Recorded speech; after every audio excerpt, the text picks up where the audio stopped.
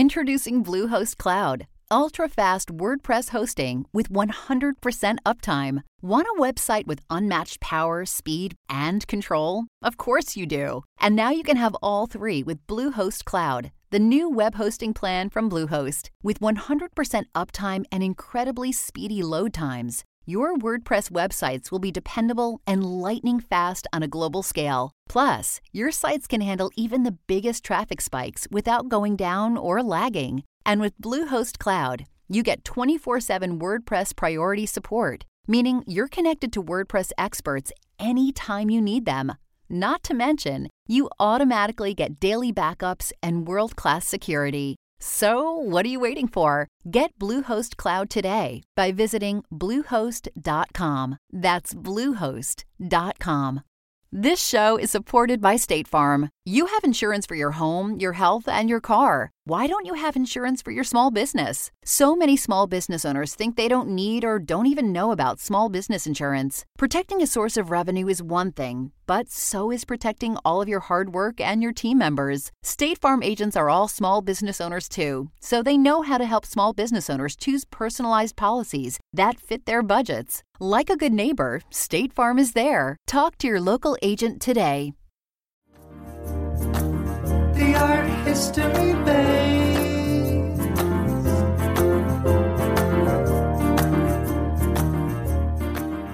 Welcome to the podcast. I'm Natalie, and this is the Art History Babes. Feels very weird, singularly, but I am joined today by Zach Clark and more lovely artists from our upcoming show. Hello. I'm like the fifth babe these days, I feel like, but I'm Zach Clark from National Monument Press. And yeah, we are joined today by Nicci, Arnold, and JP/Josephine Morrison Lands. I think actually that's the name you should go with. Just double down on the names. Yeah. So you just in there. optimize the SEO. Mm-hmm. Because let me tell you, Zach Clark, useless name on the internet. The more words you can put in your name, people will find you. That's it. Your name is not too much name. It's not enough name. You need more name. Exactly. You should throw a Josephine in there. It's a lot of syllables. Yeah. Mm-hmm. Yeah. Yes, you are here with us today. For the folks at home, Ginny is not able to join us today. She's busy playing chicken shit bingo somewhere in Austin, drinking Texas martinis, and had technical difficulties. So that is why she is not on this episode, even though this is a virtual realism episode, as she has normally been in them, as her and I are working on them together. And so Nicci and JP are here with us today to talk about their work that is in virtual realism that will be live by the time this podcast comes out, which will be great because the first couple of episodes have been kind of teasers. We've talked about the work that is not on the website yet, but will be soon. And so from there, Nicci and JP, if you could just both introduce yourselves, where you're at, and also if you could do a little bit to talk about the work that you have included for the show. Sure. I can go first if that's okay. Yeah. I am Nicci Arnold. I am from Southern Illinois, and I am currently in Central Illinois, completing my master's degree at Illinois State University. And I am a printmaker. So mostly I do woodcuts, but I do dabble in lithography and all the other processes. But woodcut is where my heart all this goes back to. So the works that I have in the show, one of them is a reductive woodcut. So it's 7 different layers that I worked on reductively. And then all of the other ones are part of my thesis work. And they're just little 6x8 woodcuts of my everyday life in quarantine with my family. And there was a time where I had to come back to school and leave my daughter. And so it's kind of documenting this flow of quarantine and how that's affected all of our lives. I'm JP or Josephine Morrison Lands, and I am in Tulsa, Oklahoma, which is my hometown. I've been around other places, but came back here. And I work with figurative abstraction, but also realism, figurative realism with abstraction, and mostly colored pencil, encaustic, and gouache. And my work is very much about my experience, just like Nicci's is about hers. I'm documenting my feelings and doing a lot of abstractions that symbolize that experience. Just my growing up, changing from girl to woman, having my child, dealing with my relationships. I really gave myself permission the last year to sort of make the work diaristic, which is my new favorite art speak word, meaning of your diary. Yeah, so the figures are usually myself or my child or my husband, and then rifts off of that an abstraction about my feelings therein. Awesome. Great. So you both right off the bat touched on why we wanted to have you all on the episode together. That being moms is an integral aspect of the work you're making, at least right now. And even though Nat and I are both non-procreators at the moment, we are. I think I can speak for you on this, that we don't usually give enough space to talk about, especially mothers as artists, and how even more of a challenge it is to make work, because it's impossible to make work as is. And so this extra thing that's brought in. And so we really wanted to kind of have a space that we could talk about that, since that is something you both really lean into as a part of your work. And so a question, one of the kind of first questions I had was, JP, I know we're of a similar age because you mentioned it in your bio. Nicci, I don't know where you are in life. But still, I was curious if you were artists before becoming parents, and then how your practice has had to change because of it. Was art, I think I know the answer to this, but was art something that came out of parenting, or has your practice had to evolve because it did exist before, pre having children? That got clunky. I think you know what I was trying to ask. Yeah, I definitely had a long run of art before child, and was super, I was worried about my ability to have enough time and to dedicate to art as well as being a mother, because I feel like, art is its own child lover, etc. And you really have to give it that much space. So I'm very fortunate that I have a husband and a family that are supportive and understand that I have to go to what I refer to as my hole, which is my studio. I'm going to the hole. But I made all these rules for myself while I was pregnant. I'm going to draw in my sketchbook every day. I'm going to do these things because I've got to keep on top of it once I have a child. And of course, that didn't happen. I did actually keep journaling though. I didn't do drawings, but I would write in my sketchbook. And also while I was pregnant, I think I'd found out maybe a month or two before this quote was all over everything from, I'm going to butcher her name, the performance artist, Maria Abramovic. And she I think she was talking about how she'd had 3 abortions and could never do her art if she had been a mother. And you can't be a mother and have enough time to take your art seriously. And while at the same time, it was just okay, whatever. It was ugh, I realized I was getting ready to face all of that and have to say no to a lot of opportunities because of my obligations at home. And it was a lot to tackle. It was an identity crisis for sure. For me, I always enjoyed art when I was really young, and I had dreams of being an artist. And then I came up against higher education and that didn't work very well for me. So I took some time off and I went to cosmetology school actually, and I did that for a few years.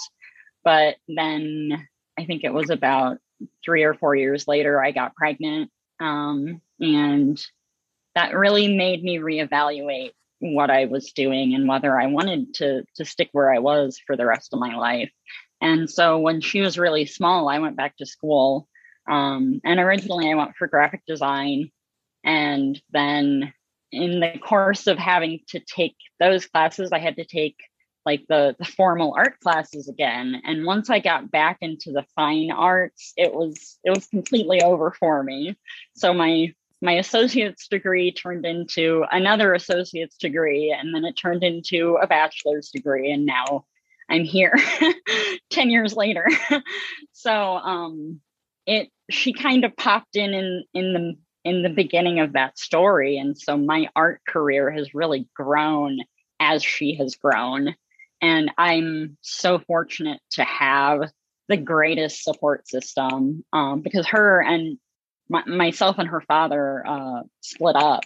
And so that was in 2015. So I've done it for about half of my higher ed, trying to do it mostly by myself with help of family and things like that. And I'm so fortunate because I would not be able to be here without them at all. So in a lot of ways, it feels like I owe this work to them, for sure.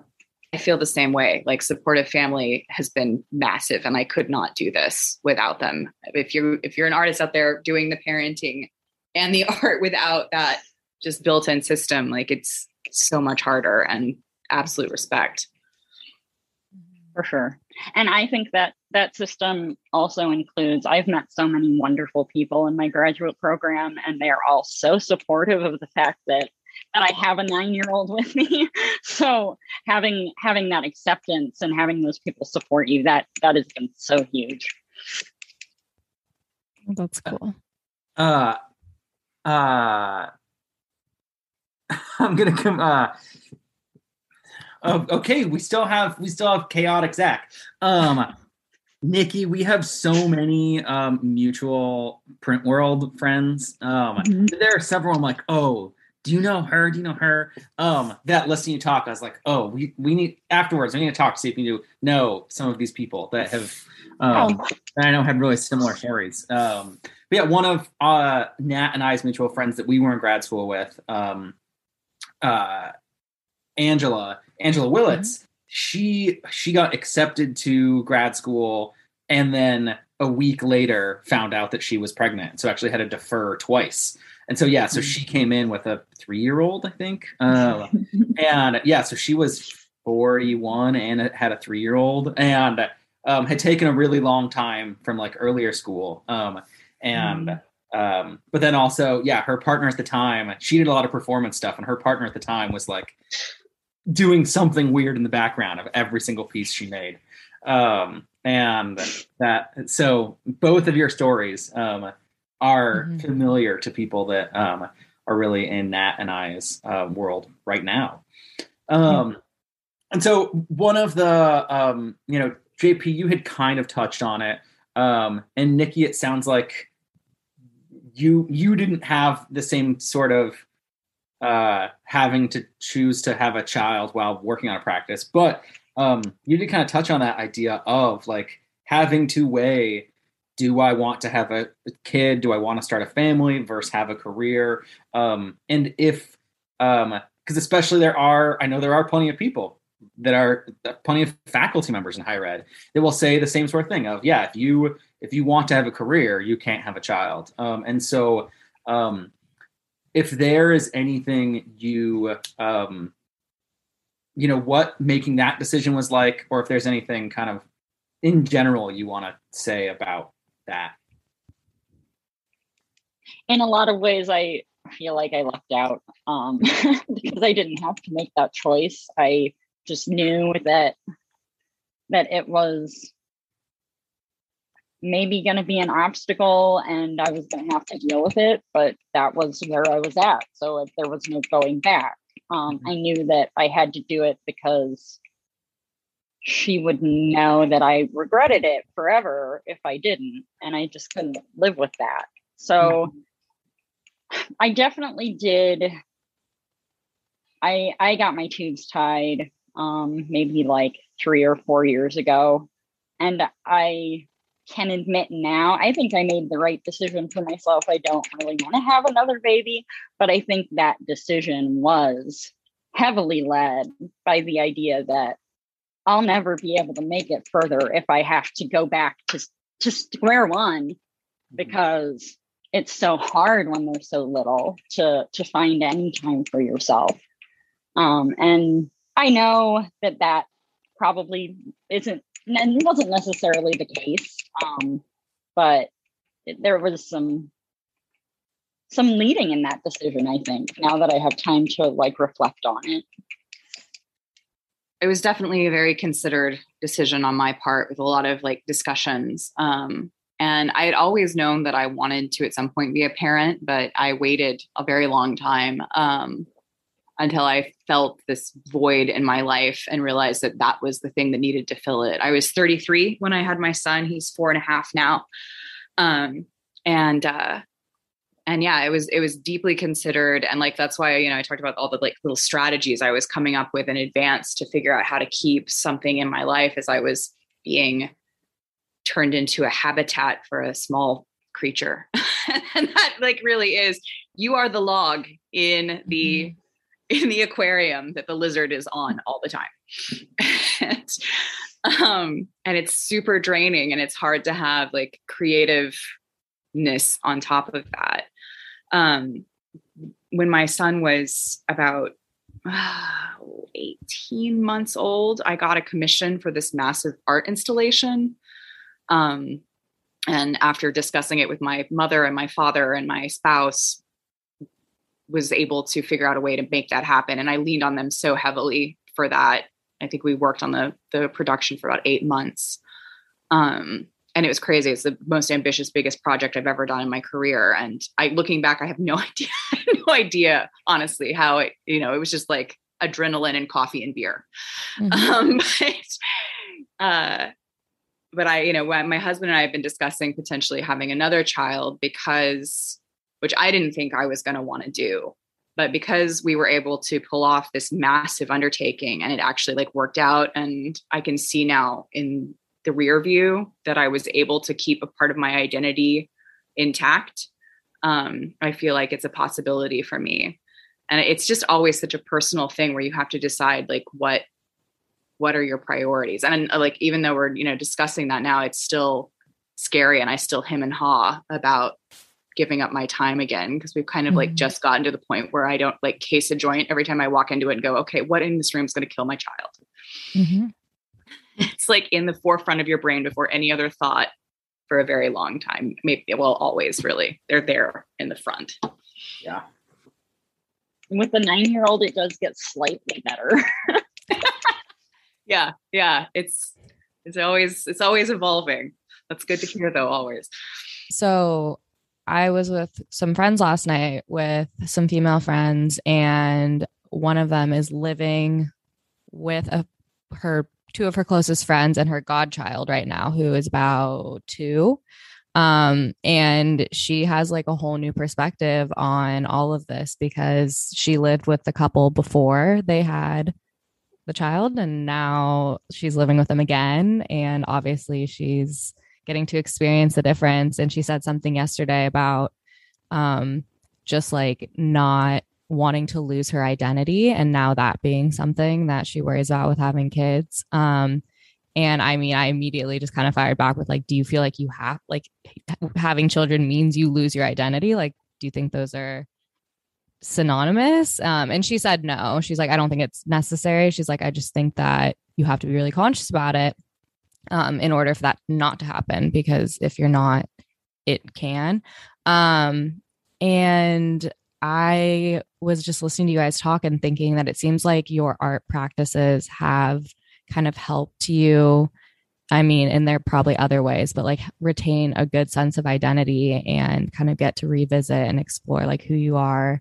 And even just like as a form of expression, because I imagine having a small child makes expressing yourself harder sometimes, or like how you would, not to a small child. I don't even know that there was a question in there. I think I was just like commenting on how I like that you both brought up identity in terms of your art practice and in terms of motherhood.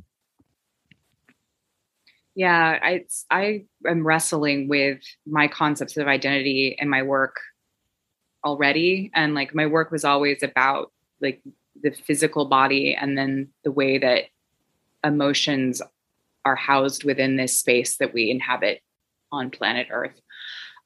So I was kind of primed for it to not it be an inevitable part of the process of the work. But it definitely helped me feel like I was in control more, to be able to use it and test it and tackle it head on. And I had a lot of anxiety in the beginning about just how tricky it is to talk about motherhood, because it can very easily become so twee and cliche and like Hallmark card-y. I really love how much, like, especially in the last 5 years, I feel like I've seen a lot more of like a just like genuine grungy woman, frankly, talking about motherhood in this really like not frilly way that it isn't afraid to talk about how hard it is, and how ugly it can be sometimes. Which is, empowering. It's always good to know about the bad along with the good. For sure. Yeah, I really identify with what you just said, JP. I think a lot of my work is trying to balance my identity as a mother and my identity as an artist and my identity as a stepmother, because I have a partner and he has 2 sons. So we're a very blended family, and trying to balance all of those things and make compromises when I need to, and still allowing the house to be a complete fucking mess or allowing the bong to be out. It's just, I do what has to be done. And I'm not afraid to talk about that, because I know there are other people out there that are dealing with worse than I am. There are people that are way more marginalized than I am. And I have the privilege to be able to talk about these things and not really get reprimanded about them. And I think it's so important that we take that and we really use it. Definitely. Yeah. And I think there's been a nice shift in parenting as well that's happened kind of within our generation and a little bit before that, where there's more emphasis on a parent being honest about their humanity and the fact that like we are pretending to be adults and we are fuck ups too. And here's how I just fucked up. Here's an example. Please don't do this. I think that is empowering in its frankness and vulnerability. And I want to show that to my child and include him in all those things that I'm going through. And then kind of unrelated, but still talking about this identity thing, like a lot of what I started wrestling with a new body of work and some of the pieces that are in this show was the identity of like sexy artist in her 20s and like, here's my little cocktail dress. And I used a lot of that as power for myself in my, socializing and in my work. And it changes a lot when you are then a mother and you got like the body changes are a whole nother, like we could, a different podcast. But then how that power changes and how I had to come to terms with like redefining that part of my power. And acknowledging that it was still there, even though like it wasn't the cliche any longer, and that it was different and it was connected to this parent thing, which felt so like old or wholesome or, something else, which is not, my vibe. So yeah, that became a lot of the work. This is sort of like coping with my changing power dynamic within my own. Yeah.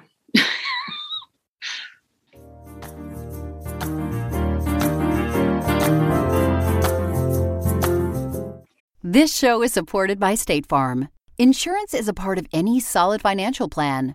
Making sure you have the important things in life covered is one of the best ways to give yourself a little breathing room when things go awry. It's important to protect not only your business, but yourself as a business owner and all current and future team members. State Farm agents know what it takes to run and protect a small business because State Farm agents are all small business owners and they live and work in your community. So they're deeply attuned to what's happening with other small businesses in your market. If you have a small business and are interested in making sure you're protected, reach out to your local State Farm agent to learn more about what you need. They'll help you find the right policy at the right price for your business. Like a good neighbor, State Farm is there. Talk to your local agent today. It's that time of the year. Your vacation is coming up. You can already hear the beach waves, feel the warm breeze, relax, and think about work. You really, really want it all to work out while you're away. Monday.com gives you and the team that peace of mind. When all work is on one platform and everyone's in sync, things just flow. Wherever you are, tap the banner to go to Monday.com.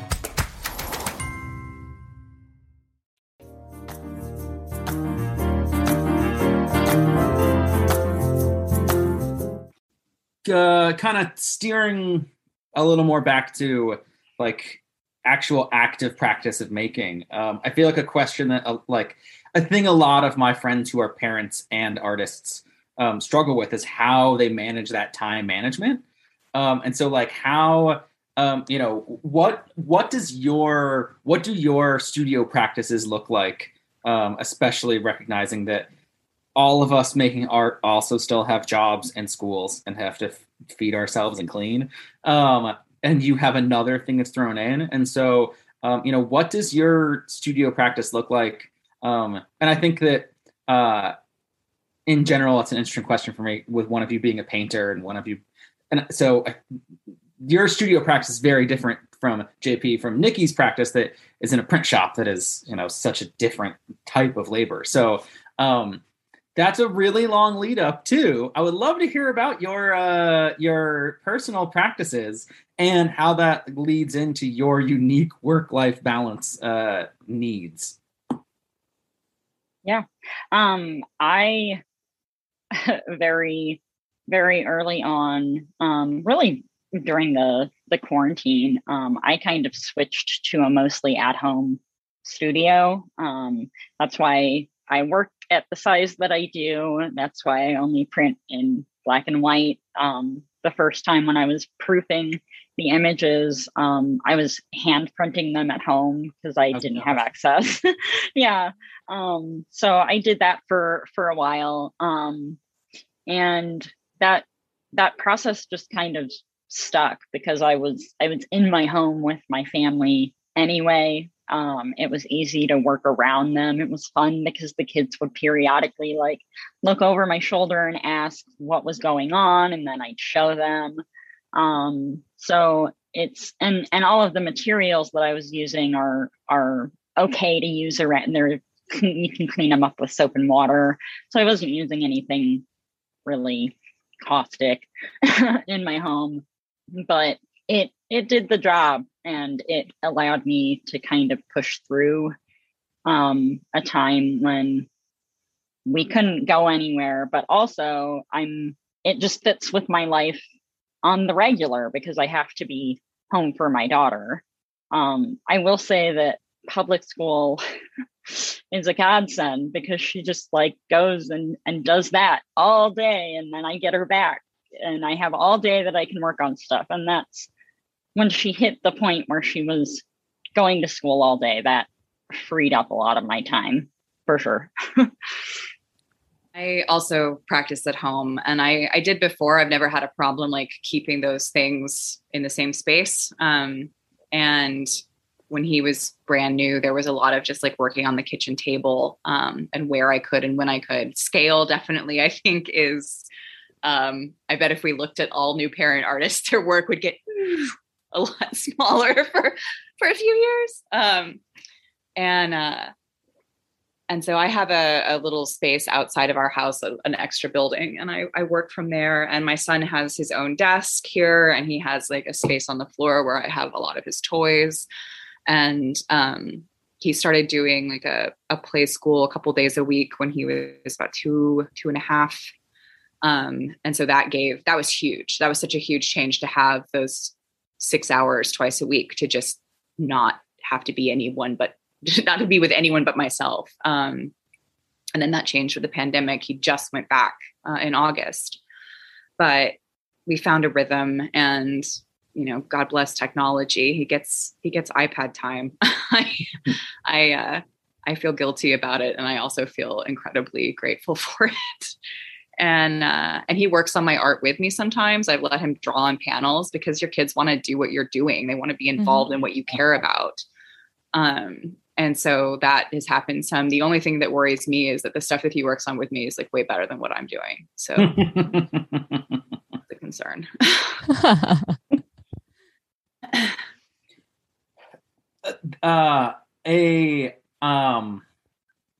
Another reason that we were excited to have you both together is, yes, I've been in Oakland for the last 10 years, and I'm apparently a Californian now, but I am Midwestern at heart. And you are both Midwestern artists. Although, JP, I feel like Oklahoma probably has a similar thing to, because I grew up in Colorado, but all my family's from Illinois. That, like, is Oklahoma the Midwest? Because it's not the South, but it's not the Midwest. But it's not the West either. It's the Midwest, but it's also the West, and it's also not the South, but it is, and it's, yes. It's kind of Texas South, which Texas is not the South either. It's Texas. It's Texas is Canada. Yeah. Oh. It's not. We're not as cool as that, but we're definitely, you know, above Texas. Yeah. As a Californian, I am loving this geography lesson. This is very helpful. You know, Oklahoma gets so maligned, and it's, you know, I think literally it was on the US map for a very long time as no man's land. Like, rude.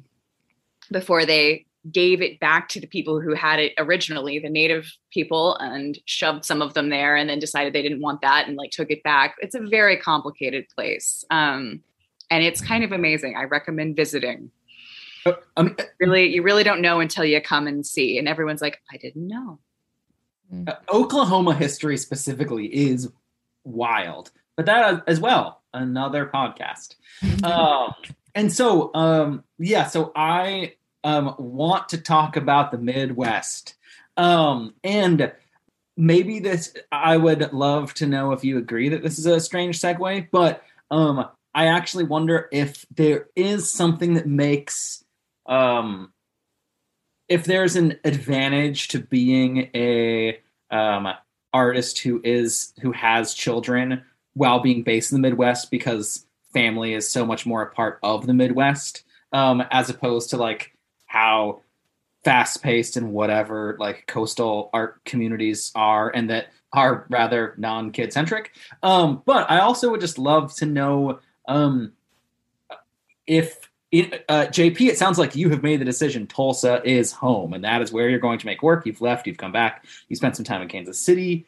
And then Nicci, it sounds like you have hung out in the St. Louis, Illinois area, and sounds like that's where you're going to be also. So I would love to know if you have any thoughts, reflections, or opinions about like deciding to be a Midwest artist, which, isn't what art school tells you to do, and that it's a perfectly valid place to be, potentially a better place in some scenarios. So yes, another long pitch to talk about the Midwest. I have so much to say about this. I'm going to try and be concise. Let it out. Like you said, another podcast. cost of living is insane. You all don't even want to know. So that's one thing that makes it really a great place to have flexibility in your lifestyle as an artist who isn't going to be, like getting the 401k. And yeah, I made the decision to be based here, to be close to my parents. My husband is Australian. So we made the decision that we were either going to be there or here. And we do want to be there at some point. But again, the cost of living here is a lot more reasonable than any of the like 3 major cities in Australia. And so we had the ability to do more as young married people. And there's an incredible like community and flexibility of,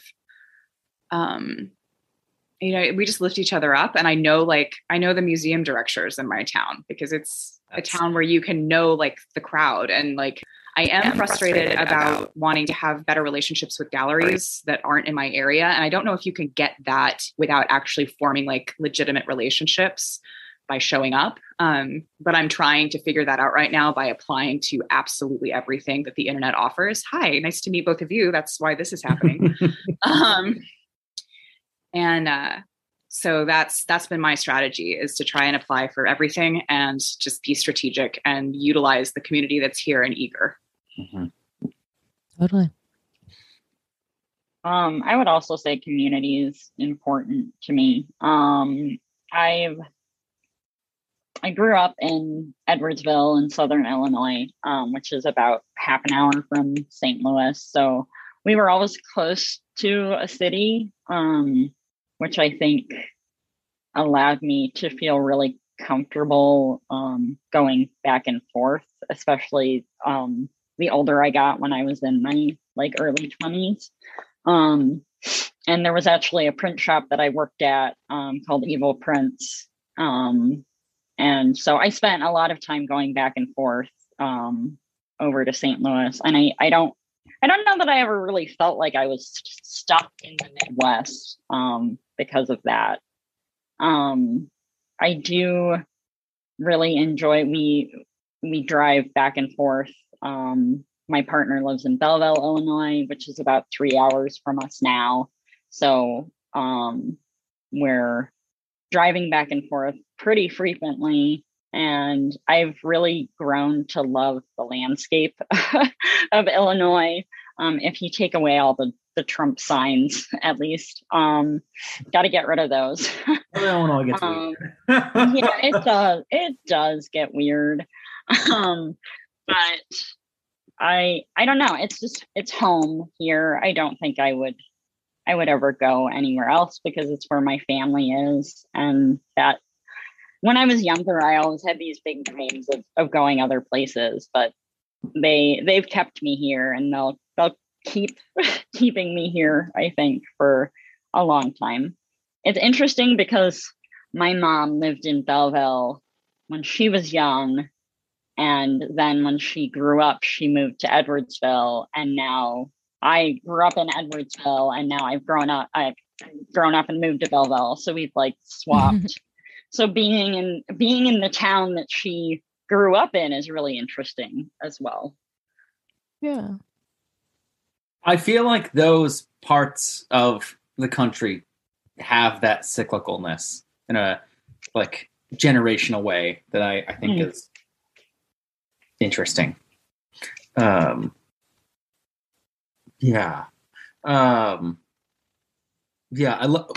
will probably never move back to Illinois, but and Kansas City is always the city we talk about moving to. But I don't think that's ever really going to happen either. But that sort of small community, and that, yeah, exactly what you were mentioning, JP, of like that being able to know everyone in the community has its perks. I'm not going to the bar with the like directors of the SF MoMA, probably because they actually live in a mansion in Atherton. But that's another podcast there as well. We've got like 10 offshoots. Can't wait to get together to talk. Now you guys are getting it. How this works. God, I've already been on my like labor and economics like soapbox a few times today. So, and once we're bringing the Fishers in, don't get me started. Yeah, no, I like Nat's encouraging face there, but I'm not going to take the bait on that. Because then it turns into a baseball podcast, and we're not here for that. Yeah. I'm actually not. I'm not here for that. No one's here for it, Zach. You're out of luck. Nat, bring us back on the rails. back to art. Yeah, well, I mean, we can talk about some of the specific works if you guys would like, because they are fantastic and so fun. And I mean, I think we've kind of touched on it, but even though thematically motherhood joins you guys, like neither of your work aesthetically screams motherhood. And I love that about it because it, contains layers, and just want to hear you guys, talk about your work a little bit. The reductive print that I submitted is a project that myself and one of my other printmaking friends, Darcy Edwin, put together right after everybody kind of went into quarantine, and we wanted to do a print exchange, something to kind of look forward to while all of this garbage was circling around us. And we just had a very rough theme of quarantine. And so I had been kind of, I've always been really interested in still lifes. It was a very huge part of my fundamental drawing education. And so I think that's just continued and morphed and changed and turned into something that has a little more, dark humor to it, a little more adulthood to it.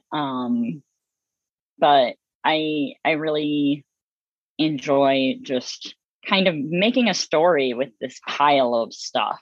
And I like that it gives the viewer the ability to kind of form their own story. I can point them in a direction, but I can't, unless I write a very detailed artist statement, they're not going to know exactly what I mean with every object. They can bring their own life to it, and I really enjoy that. Sorry, I'm going to ask one quick follow-up of Nicci before you jump in here, JP. If your genre of modern motherhood series makes me think about Hokusai, like, is that a compliment, or does that make you cringe? No, that's fine. I'm fine with that. Like it gives me a like 36 Views of Fuji vibe. That there are all these like different views of your house of the moment. That's what I had to say about that. I won't take offense to that. That's fine. And then, JP, if you could talk a little bit about the specific pieces that we included from you. Yeah. So I'm going to look with my eyes. All of this work, I started this series back in June of 2020. So it's all in quarantine. And I've never particularly addressed directly what's happening around me without like turning it into a lot of symbolism. But I really, with this series, I wanted to allow myself to just not be so serious, and to play a lot more and allow like fun and silly images to come into the work. There are these really bizarre little fish in one of my pieces that are like extruding ham. And I just followed my nose there without needing there to be a good reason. And so that was really empowering to just be like, this is happening, and that's fine, because all this other shit is happening in the world right now. So fine. There's fish and there's ham. Like, love yourself. So that piece, which is called Bottle Blonde Baby Teeth Fishbone, is just like a real expression of the joyful absurdity of what is happening and letting myself be silly. On a much more like direct piece, the bruise, the realistic renderings there are my son's hand and my own, and his ring finger is bruised in the image that I used. And that happened this April. We were on a road trip from here to Cape Cod where I had a residency. And the night before I was going to leave him and my husband to go to this 2-week residency, which is the first time I've done anything like that, he fell out of the hotel bed in the middle of the night and like was bleeding from the mouth and screaming bloody murder. And 2 a.m, we're at the emergency room. And I'm just going, of course, this is happening the day before I go to this residency in the middle of a pandemic. And I'm completely stricken about my own experience. And now here's this layer cake. And so this work I did while I was there, and just sort of observing the moment. And there's this little like ghost issuing from this scene, which is like referencing back to manga and like when you're fainting and it come out a comedic way in a comic. And he was fine. He got 5 x-rays on his hand, and we went home at like 4:30 in the morning, and there was nothing wrong with him. Thank God. It was just a lot. It was a whole lot. And most of the work I made while I was there was about being away from him. Even though I was kind of reveling in it, I was also missing him and feeling guilty the entire time. And this whole like duality of existences is always something I want to explore. And so those are some of the ways that happened visually in the work. I love hearing the story behind that piece. And yeah, your pieces are weird. And it like, in the best way, just Truly. like what is beautiful upside down portrait, and then like weird gross neon teeth. Yeah, it's great. Folks have the benefit for once of seeing these before we talk about them for once. So yeah.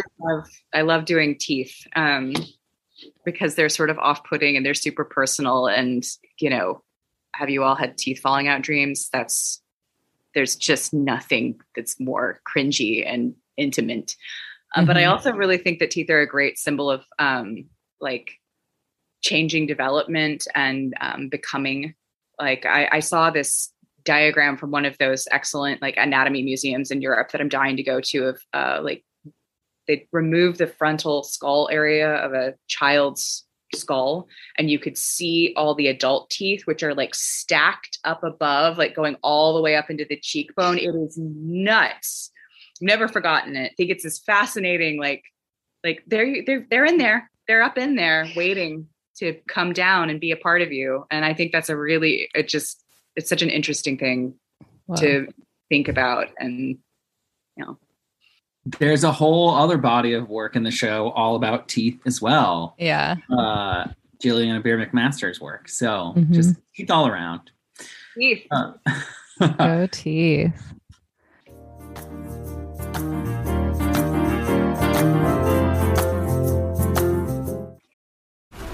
This episode is brought to you by FX's The Veil, starring Elizabeth Moss. FX's The Veil is an international spy thriller that follows 2 women as they play a deadly game of truth and lies on the road from Istanbul to Paris and London. One woman has a secret, and the other has a mission to reveal it before thousands of lives are lost. FX's The Veil, now streaming, only on Hulu. When you need mealtime inspiration, it's worth shopping Kroger, where you'll find over 30,000 mouth-watering choices that excite your inner foodie. And no matter what tasty choice you make, you'll enjoy our everyday low prices, plus extra ways to save, like digital coupons worth over $600 each week. You can also save up to $1 off per gallon at the pump with fuel points. More savings and more inspiring flavors make shopping Kroger worth it every time. Kroger, fresh for everyone. Fuel restrictions apply.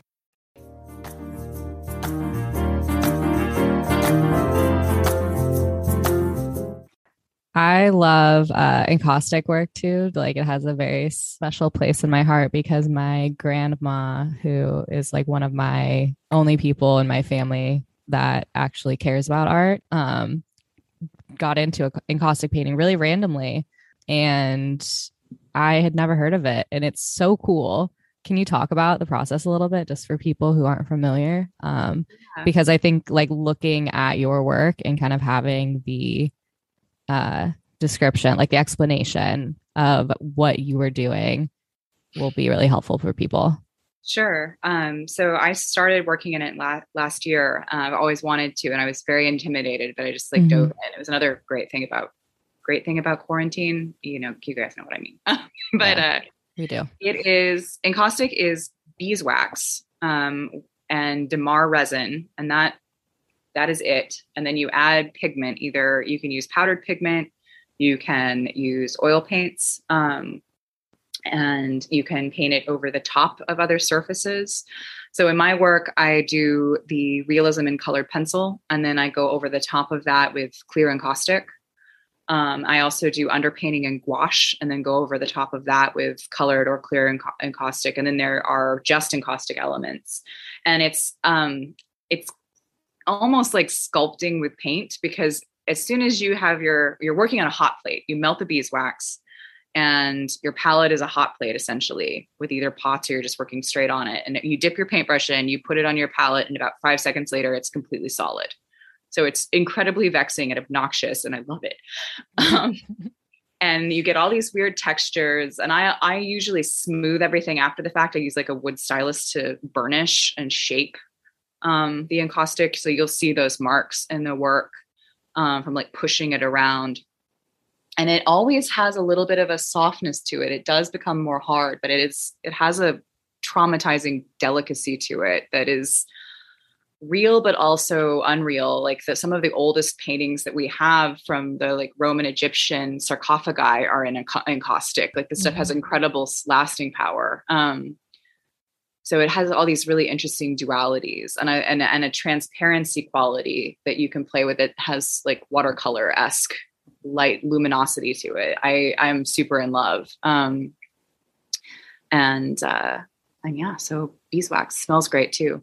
And this circles back to something Nicci said about like thinking about things in the studio to be cautious of like caustic wise, because your kids are there.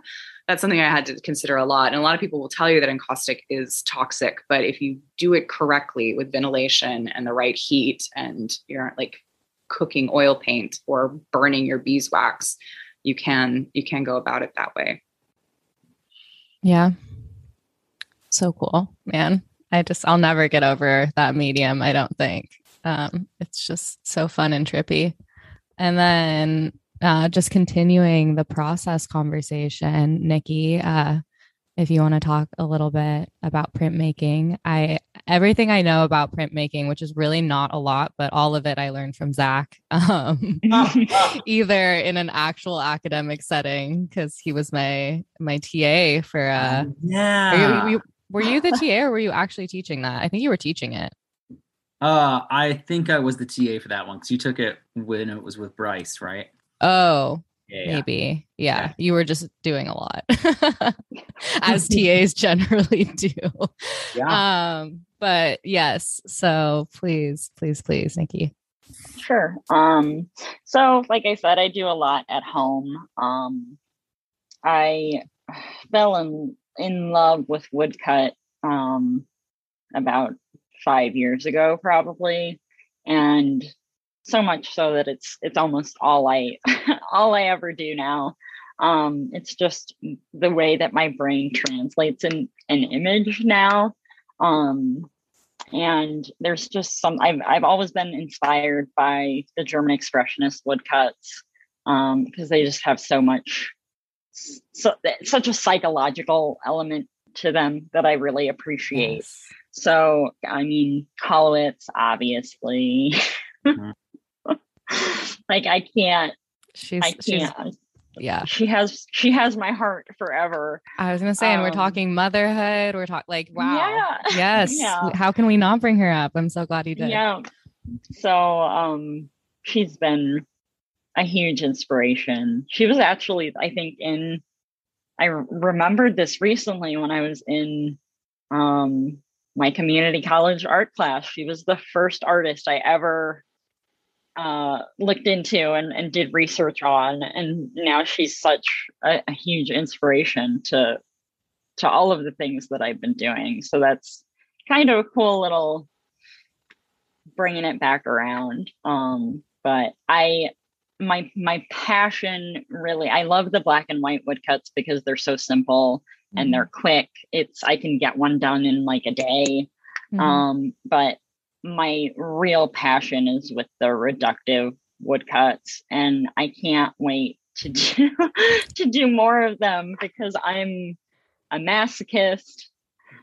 I mean, all printmakers are. And we are. It's true. Might we open that up to just artists in general? Yeah. Printmakers Yeah, are that's fine. breed of crazy. Yeah, I would agree with that. I've met a lot of printmakers that would also agree with that. Yeah, but we're at least thankfully we're in a support group because just being in the print shop requires us to always have to. Yeah, that's one of the things I love about printmaking. There's just this huge sense of community because you're all just constantly trying to solve problems like all the time. That's printmaking. But yeah, it's just that layering of color. I've really been enjoying that. I've always enjoyed painting, but I'm not particularly good at it. And playing with color in layers has really like opened the world of color up to me. So I'm excited. Once I get my thesis work done, if that day ever comes, I'm really excited to do more with reductive woodcuts for sure. On your color comment real quick, and I was in the printmaking department my sophomore year, and then I very quickly dropped out of it and went to the painting department because yes, what all the things you said about the printmakers, I have mad respect though. I just I couldn't deal with the delayed gratification. But so much of my color theory came from that year in the printmaking department, and it still informs the way that I choose to combine and layer colors together. Yeah. Mm-hmm. Yeah. Mad respect. It's the reason I love Rizzo so much. Like Rizzo is a very stupid color theory exercise at all times. And it's great. It's wonderful. Nicci, real quick, because you brought up that your piece Essential Items is a reductive cut. Just for folks that don't know what reductive cuts are, and especially yours. Me, I don't know. Yeah, that's what I was going to ask. I wouldn't have guessed that's what yours was at first if I wouldn't have seen it without. And so, especially your piece is a really beautiful reduction cut. So, thank you. If you could explain what that process is. Yeah. So I start with drawing out the whole image, and then I usually give myself some kind of a like colored pencil grid, and then or plan to work from rather. And then I put a shellac down on the block and I carve it out layer by layer. So the first thing I'll remove is whatever is going to be the white of the paper. So on this one, it was like the toilet paper on the screen for the computer back. And then I printed the yellow layer with the white carved out. And then I carve out anything that's going to be yellow. So that would have been like the sunflowers and parts of the hornets and the honey bear and some of the noodles. And then I printed the next layer in, I can't remember, green maybe. And then it's just a succession of carving out the next layer, printing the next layer. So they're loving. I don't know that anybody calls them this anymore, but when I was introduced to them, they were called suicide woodcuts because that first run that you print, that's all you're ever going to have because you're going to have to destroy that block. You're going to have to edit that block to print the next layer. So it's like high stakes woodcut.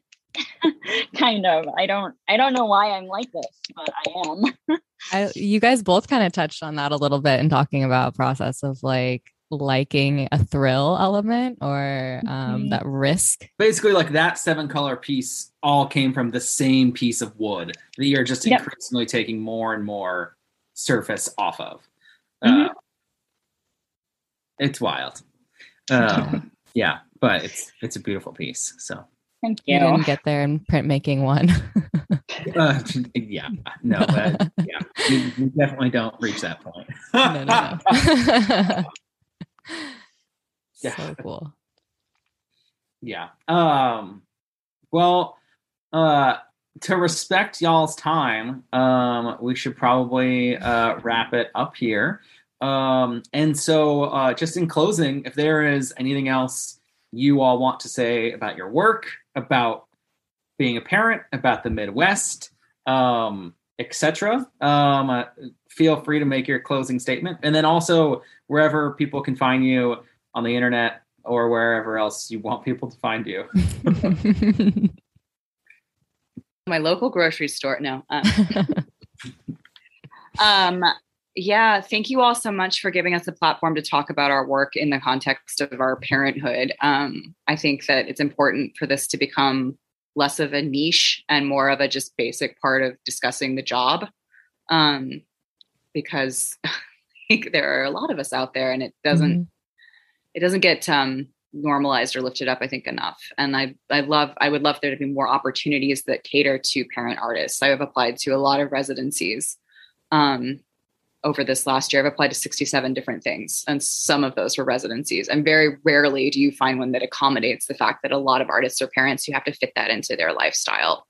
I hope that more of that happens in the future. Like there's Roswell. Yeah. Which is a year, like, you know, I just want like 2 weeks. And yes, you can have your family in the apartment with you. Like that would be nice if there were more of those. And there are some great ones out there and they're viciously fought over, understandably so. And you can find me on Instagram under JP Lands, JPLANS. And my website is jpmorrisonlands.com. Thank you all for chatting with me. And thank you, Nicci, for sharing your process and art with me in this podcast. Yeah, and thank you, JP, and thank you guys for having us. This has been honestly like a dream come true. I'm gonna gush for a minute. I moved for my grad program about a little over 2 years ago, and when I moved, I started listening to the Art History Babes, and you guys were all like my friends when I didn't have any. So this is like amazing. This is amazing for me. I'm starstruck. Yeah. I would agree with what JP said. Thank you for the platform. It's one of the reasons why I do what I do. I've made a very conscious choice to talk about parenthood in my work because there's not enough of it. So thank you for that. And I would also say anyone that is questioning whether or not to become a parent and is worried about losing their identity, I think in my experience, it has only grown my identity. I don't think it's ever really taken anything from it. It's only made it better. So that's just my opinion, though. No, I love that. That gave me literal chills. Thank you. And then my Instagram is Narnold_Prince, NARNOLD_PRINTS. Thank you guys so much. Oh my God, thank you is guys. one of the great handles. I know that is. Thank you. In general, printmakers have the best Instagram handles also. Just want to put that out there. Yeah. But yeah. So it's gotten very printmaking superiority moment. I mean, that's really all I'm ever trying to do. You know. That's good. I'm for it. I'm for it, you guys. You guys, you got the history of art for the people. It makes perfect sense that you have good handles. Thank you guys so much for being willing to talk to us and giving us your time and the art for the show. Yeah, you guys are awesome, and so is your work. And I'm excited for people to see it. Thank you all so much. Thanks, y'all. Thank you. Thanks for listening. Bye. The Art History Babes.